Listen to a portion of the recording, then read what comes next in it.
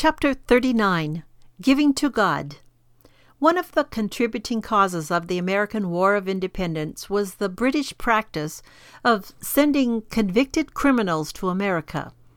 In April 1751, the Pennsylvania Gazette protested against this practice, declaring, "When we see our papers filled continually with accounts of the most audacious robberies and the most cruel murders, and infinite other villainies perpetrated by convicts transported from Europe, what melancholy, what terrible reflections must it occasion?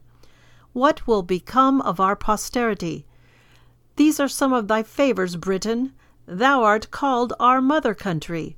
But what good mother ever sent thieves and villains to accompany her children, to corrupt some with their infectious vices, and murder the rest?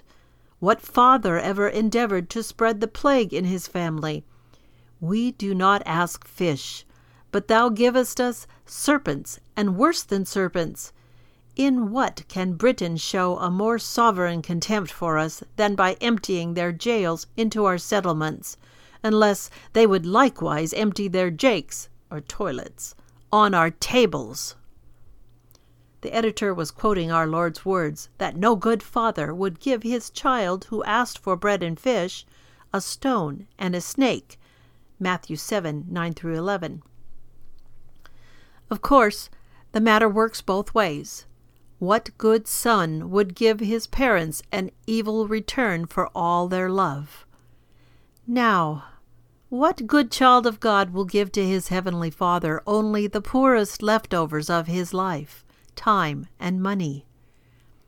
If the editor of the Pennsylvania Gazette and many Americans in 1751 found the gift of criminals a proof of contempt by Britain towards America, how does God, the Lord, feel about your gifts and mine? Are we giving gifts which manifest only contempt for our Lord and Savior? If our gifts are poor and evil, are not our hearts evil also?